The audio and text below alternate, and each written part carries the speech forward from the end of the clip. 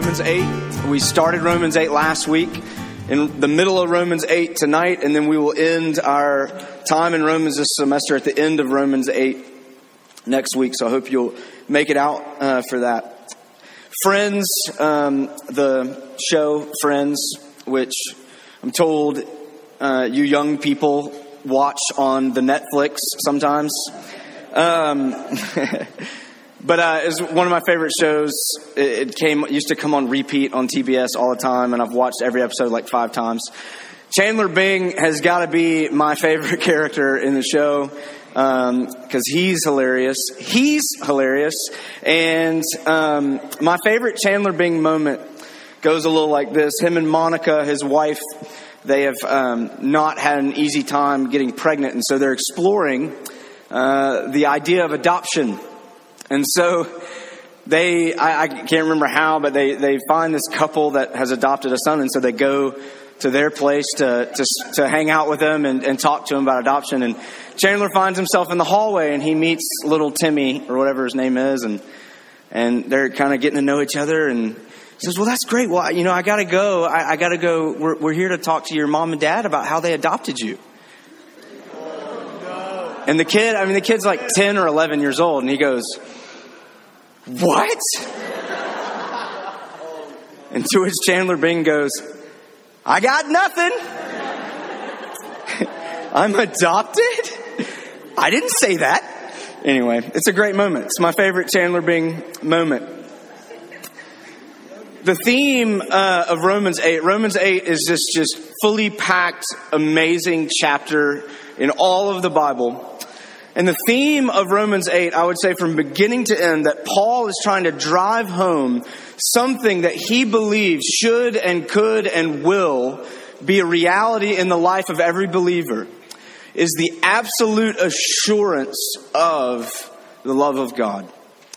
And last week, the way he introed that, first he said there is no condemnation, something he said before, but he said one of the ways we see this at work in our life is that we have the indwelling Spirit. The Spirit of God, the same Spirit that raised Jesus from the dead, dwells within us. His power is in us, and we live in that power. We live our lives in the Spirit. Tonight, as he moves on into the middle portion of chapter 8, he says, by that same Spirit, we become more and more acquainted with the glorious truth of adoption. But it's not weird. It's not weird that we're adopted. Actually, there's no greater assurance than for us to know and believe that we are children of God. And that's what Paul wants to talk about, that and its implications here tonight. So if you would, read with me Romans 8, starting in verse 14. For all who are led by the Spirit of God are sons of God. For you did not receive the spirit of slavery to fall back into fear, but you've received the spirit of adoption as sons, by whom we cry, Abba, Father. The Spirit himself bears witness with our spirit that we are children of God. And if children, then heirs, heirs of God and fellow heirs with Christ, provided we suffer with him in order that we may also be glorified with him. For I consider that the sufferings of this present time are not worth comparing with the glory that is to be revealed to us. For the creation waits with eager longing for the revealing of the sons of God. For the creation was subjected to futility, not willingly, but because of him who subjected it, in hope that the creation itself would be set free from its bondage to decay and obtain the freedom of the glory of the children of God. For we know that the whole creation has been groaning together in the pains of childbirth until now. And not only the creation, but we ourselves, who have the first fruits of the Spirit, groan inwardly as we wait eagerly for adoption as sons, the redemption of our bodies. For in this hope we were saved. Now hope that is seen is not hope. For who hopes in what he sees? But if we hope for what we do not see, we wait for it with patience. Likewise, the Spirit helps us in our weakness. For we do not know what to pray for as we ought, but the Spirit himself intercedes for us with groanings too deep for words. And he who searches hearts knows what is the mind of the Spirit, because the Spirit intercedes for the saints according to the will of God. This is God's word for us tonight. Let's pray before we look into this. Father, we thank you for your word, and we thank you that you're our Father, and that we can know that. And that in knowing that, we can know that we are your children. We pray that this truth would be life to us tonight. We pray in Jesus' name. Amen. I want to look at three things for you, and all three of them having to do with adoption. And the first one is this: adoption and being. Adoption and being. Look at verse 14 there. Last week he talked about if we're in Christ, if there's no condemnation for us because we're in Christ, because we are believers, then we have his Spirit in us. And in verse 14 he says, for all who are led by the Spirit are sons of God. Not will be, not can be, not might be. For all who are led by the Spirit, all of those in Christ are sons of God. It is a state of being. It is an identity. We are sons and daughters. We are children of God by adoption. First, this analogy that adoption, this isn't the only place that adoption comes up in the New Testament, but this analogy as Paul uses it, back in his day, in that culture, especially in Roman culture, this analogy, this image of adoption, to be an adopted son would be to be deliberately chosen by a father who didn't have an heir, a man who wanted someone to carry his name, to carry his wealth, to carry the things that he had accomplished in life, wanted somebody to carry that on for him after death. He would adopt a son. He would deliberately choose a son to perpetuate his name and to carry on the estate by full inheritance. And so to be an adopted son in this culture would be a great honor. But not only would it be a great honor, it would be a great responsibility. And the key is, and maybe adoption illustrated by my friend's analogy kind of has this kind of weird connotation to it sometimes. Like, does he know he's adopted? I'll get to my son in a minute. But to be an adopted son would be to not in any way be inferior to a natural born son. Actually, an adopted son might actually enjoy more affection than a natural born son, because the intentionality with which why the adoption would take place, and that adopted son would actually maybe be more likely to imitate the father because of the great honor and responsibility that he would have because of being adopted. So we think of that image and the image that Paul would have had in mind, and how the common practice of adoption in that day. And Paul is saying, because of the Spirit, because God has put his Spirit in our hearts, we have that same thing with the God of the universe. With the God of the universe, we're not just his subjects. He is our King. He is our Lord. But we're not just his subjects. We're not just his playthings. We're not just his action figures. We're his children. And this has been his purpose all along. And Paul says we have that with God. And the main thing that he contrasts that with there out of the gate is he contrasts it with a spirit of slavery, a spirit of adoption versus a spirit of slavery by which we would fall back into fear. Well, think about this, and I think it's a perfectly apt contrast. What is the difference between a slave and a son? If you think about an estate, you think about an estate where a father is the head of the estate, and the father has sons, and the father has slaves or servants even, okay? How does a slave relate to the father? A slave relates to the father, whether consciously or subconsciously, purely based on performance and record.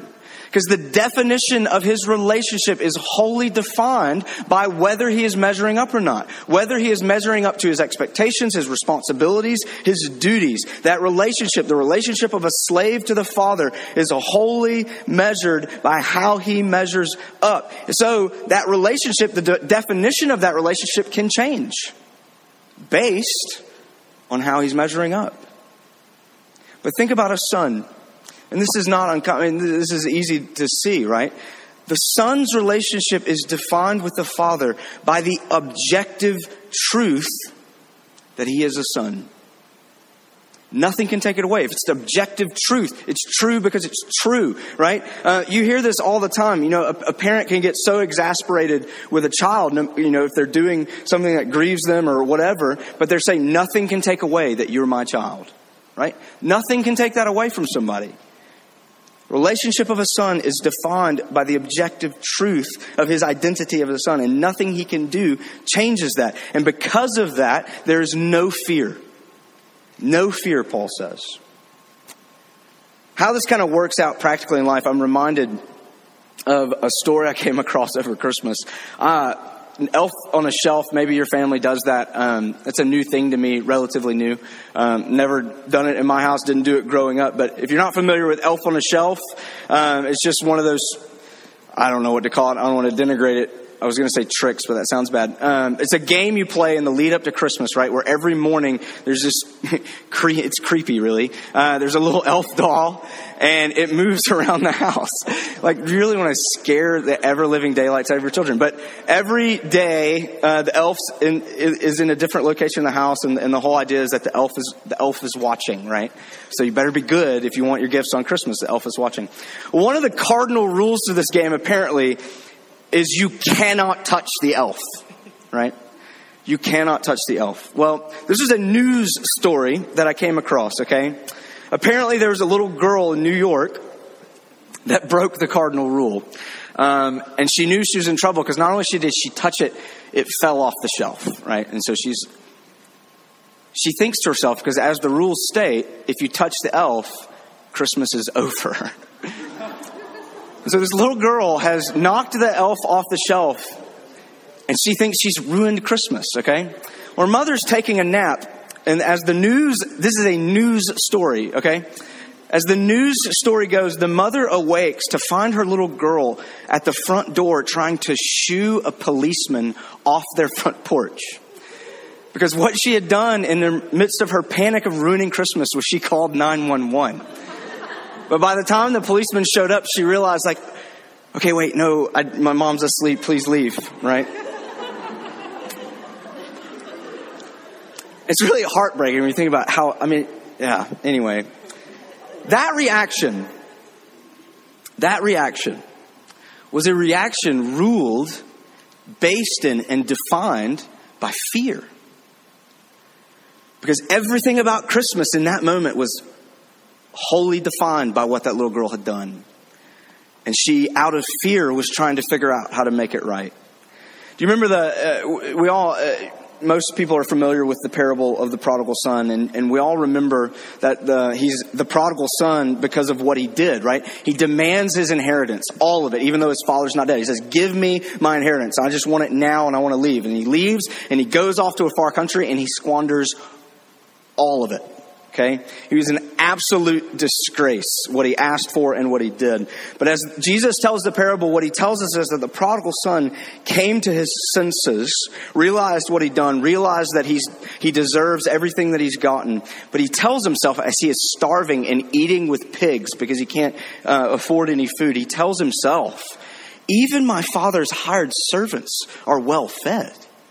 And so he comes up with this speech in his head. I'm going to go home and this is what I'm going to say to my father. Father, I've sinned against heaven and against you. I'm no longer worthy to be called your son. Treat me as one of your hired hands. And the thing about that speech that he tells himself, he's telling the truth.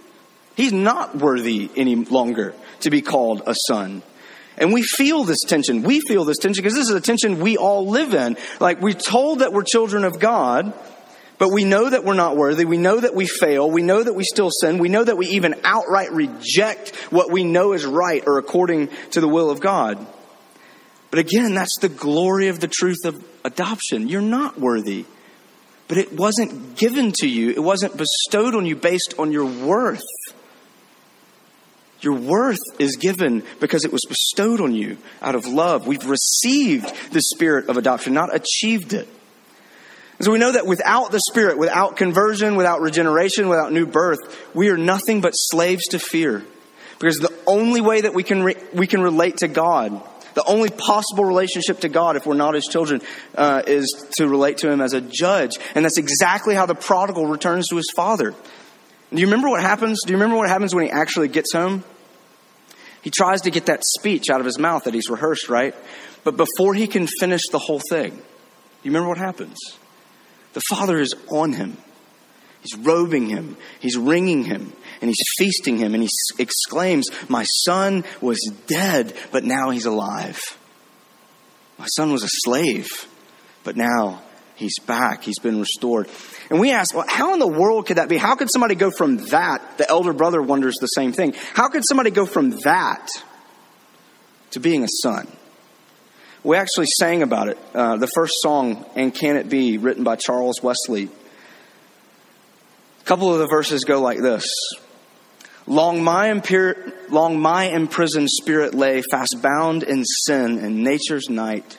Thine eye diffused a quickening ray. I woke the dungeon, flamed with light. My chains fell off. My heart was free. I rose, went forth, and followed thee. No condemnation now I dread. Jesus and all in him is mine. Alive in him, my living head, and clothed in righteousness divine. Bold I approach the eternal throne and claim the crown through Christ my own. You think about the words there. Who in the world would be so confident that they could approach the throne of the maker and judge of the entire cosmos and claim a crown? His children could. That's the point. It's a state of being. We're his children. I'm reminded the Bush daughters back in 2008. End of 2008, beginning of 2009, as President Obama began his presidency, the Bush daughters wrote a letter to the Obama's daughters. And this is what it said towards the end of it. It said, many people will think that they know him, but they have no idea how he felt the day that you were born, the pride he felt on your first day of school, or how much you both love being his daughters. So here is our most important piece of advice. Remember who your dad really is.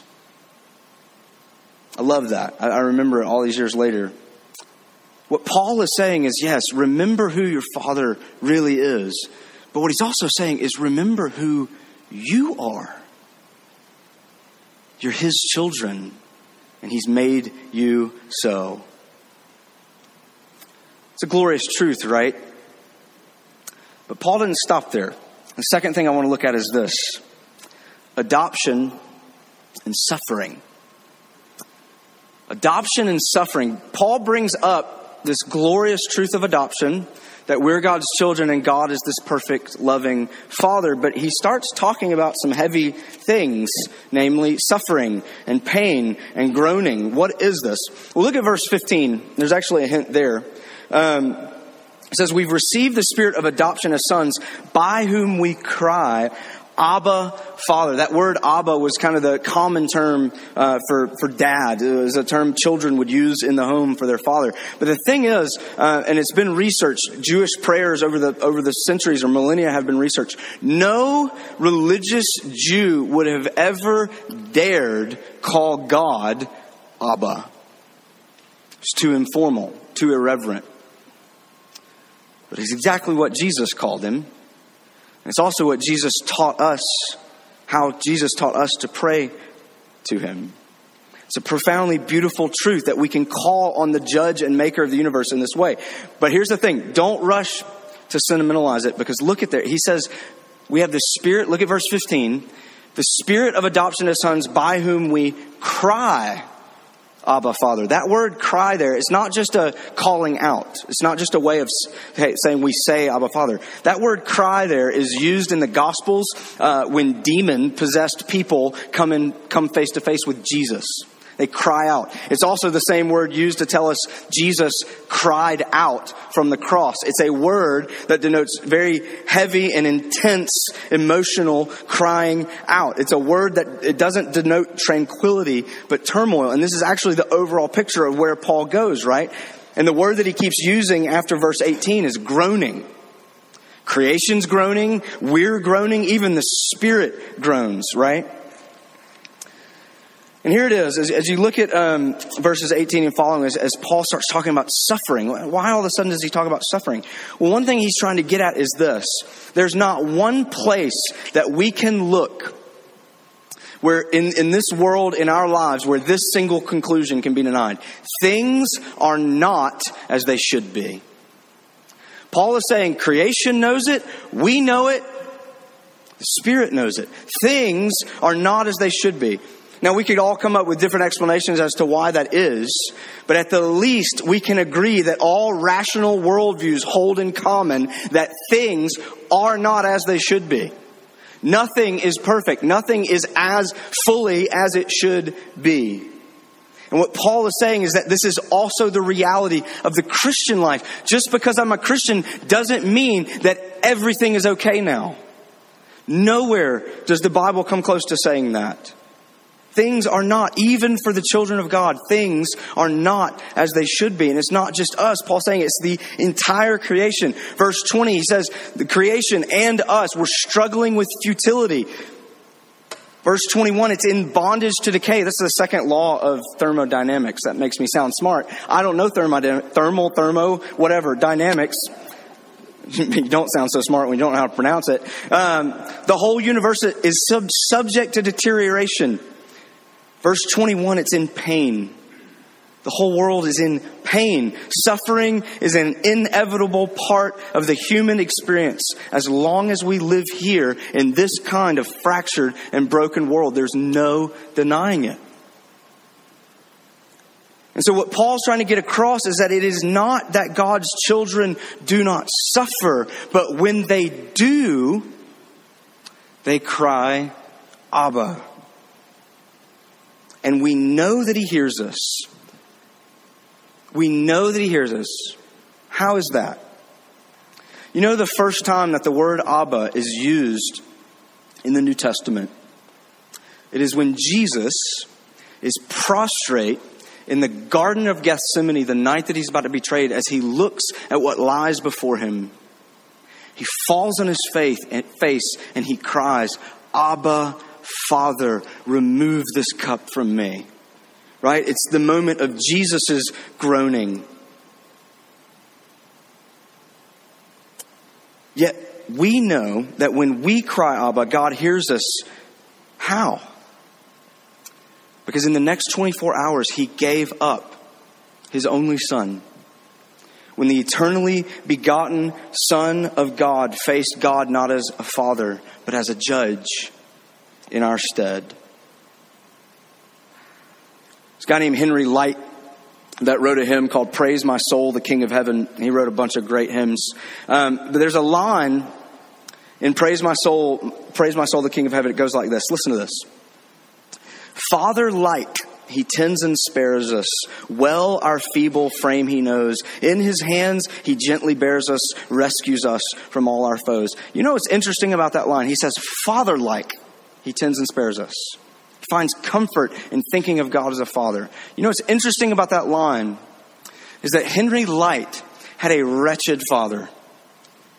His parents separated when he was young, and his father remarried. And when he remarried, he put Henry in a boarding school. And when he would write his son at boarding school, he wouldn't sign the letters, your father. He signed them, your uncle.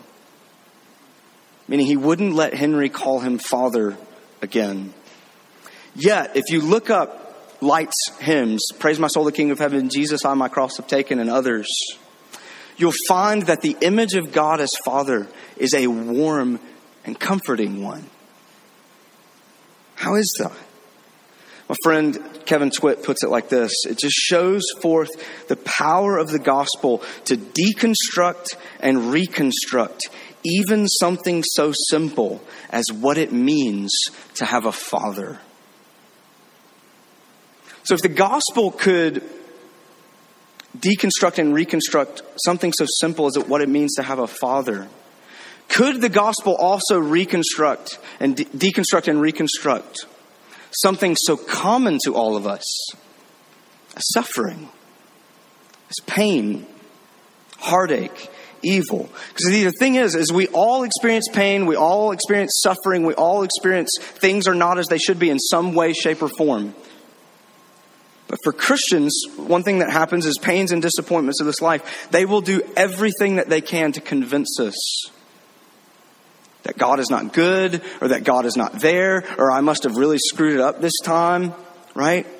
But the power of the gospel, the beauty of the gospel is not that God takes our suffering away right now, but that we can know with full assurance that there is not one thing that comes into my life that has not passed through the hands of a perfect and sovereign, loving Father.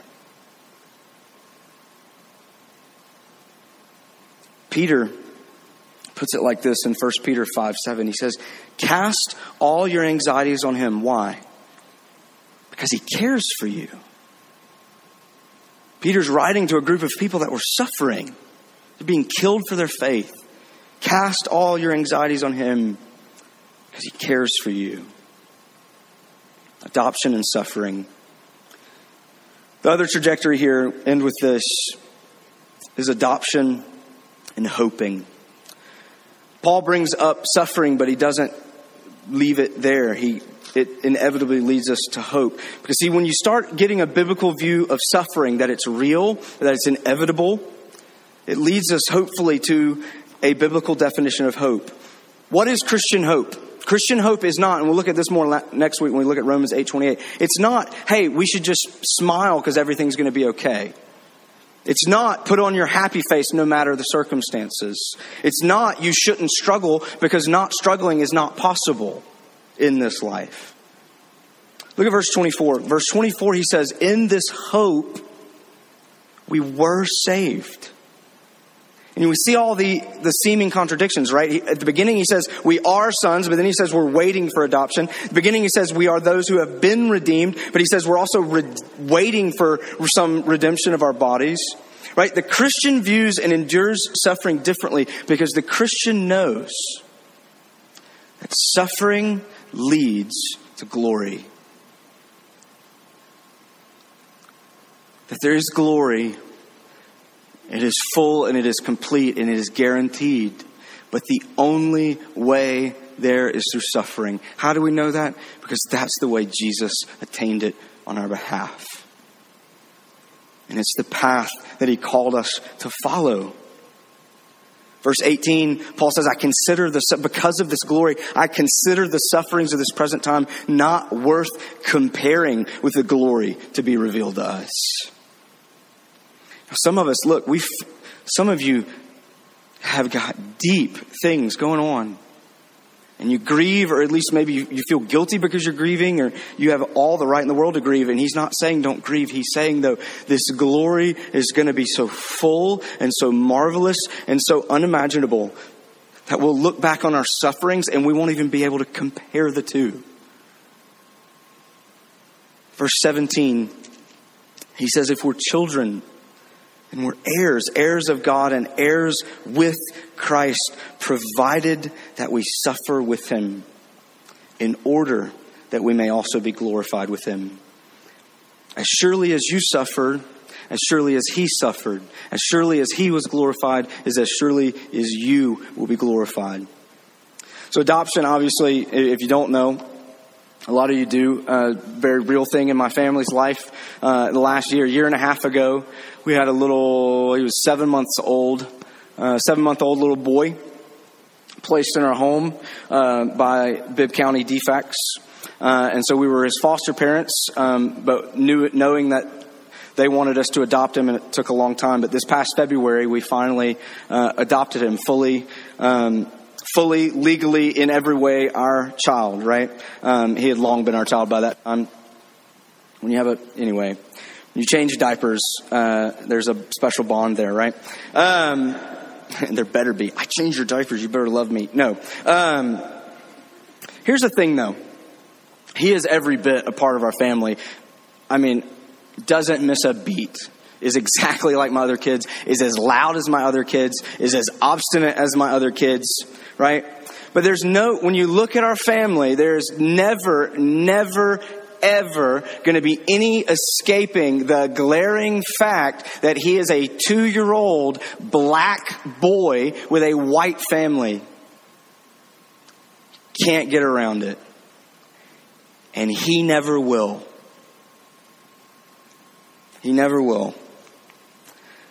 And I have no doubt that at some point he's going to struggle with his identity as my son because of that. And as his father, I'm going to love him. I do love him. I will love him. I will tell him I love him. I will hug him. I will discipline like I discipline my other kids. I will care for him like I care for my other kids. Not 1 ounce different than any of the others. I will disappoint him the way I disappoint my other kids. I will lose my temper with him the way I lose my temper with my other kids. I'll be selfish with him the way that I am with my other kids, right? But I will never know what it is like to be a black man in the American South. I can read about it until I'm blue in the face. I'll never know. And so I read this here, and on the one hand, we can say with Paul, right? I think what Paul's trying to say about the Christian life and being children of God is, let us not pretend that all is well when it is not. There's suffering, there's brokenness, there is pain, there is real pain, and it's not okay. And I can look at my family, and I can look at my son. My son has a loving white family, but that does not make him immune to the issues of race in our culture. And it won't. I think this is what the beauty of what Paul and the rest of Scripture says, though. If you look at verse 17, it says, if we're his children, then we are heirs, heirs of God, and fellow heirs with Christ. Provided that we suffer, yes, but provided that we suffer with him. With him. With Christ. We are sons and daughters of God in each and every way the same. From our inheritance to our suffering, the same as Jesus. The author of Hebrews puts it like this in Hebrews 2.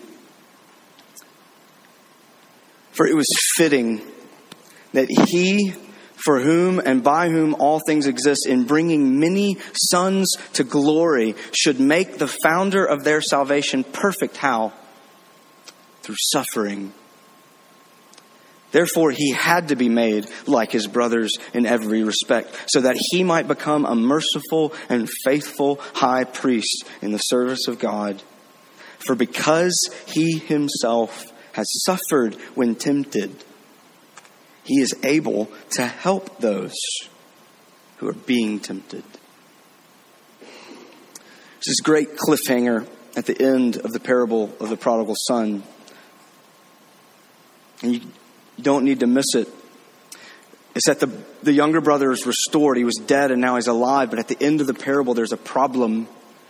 And it's the elder brother is still on the outside. And Jesus obviously looking right at the Pharisees as he's ending the parable that way. And in the parable, it's true. It's the father who welcomes the younger son back. And the younger son is robed and he's ringed and he's feasted. But you got to think about it. What is the only way that the younger son is welcomed back in, robed, ringed, and feasted?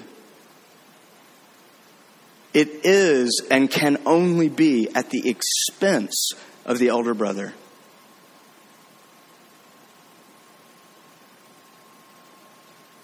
And so now you got to see the beauty of our adoption and the guarantee of our hope was that our elder brother knew exactly what it was going to cost.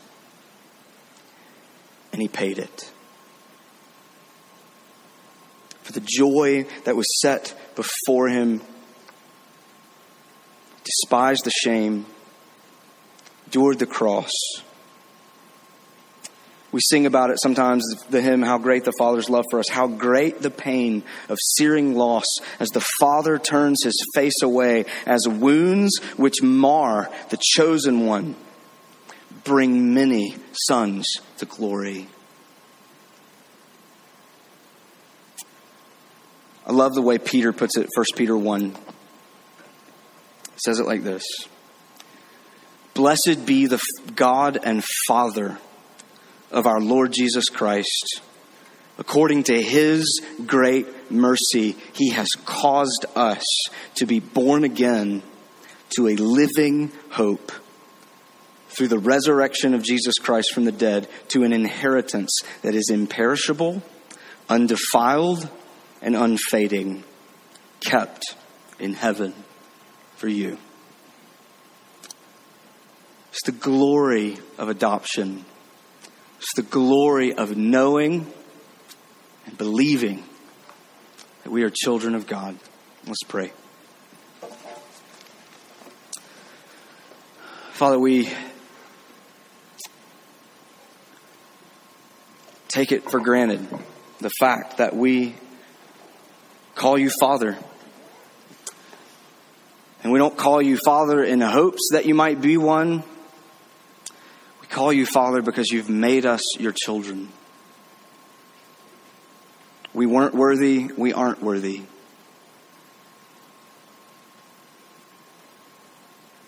But you loved us with an everlasting love. And you are conforming us daily, even through suffering, by your loving hand, conforming us into the image of your Son. We thank you for your Son and our Savior, our true elder brother. Pray in his name.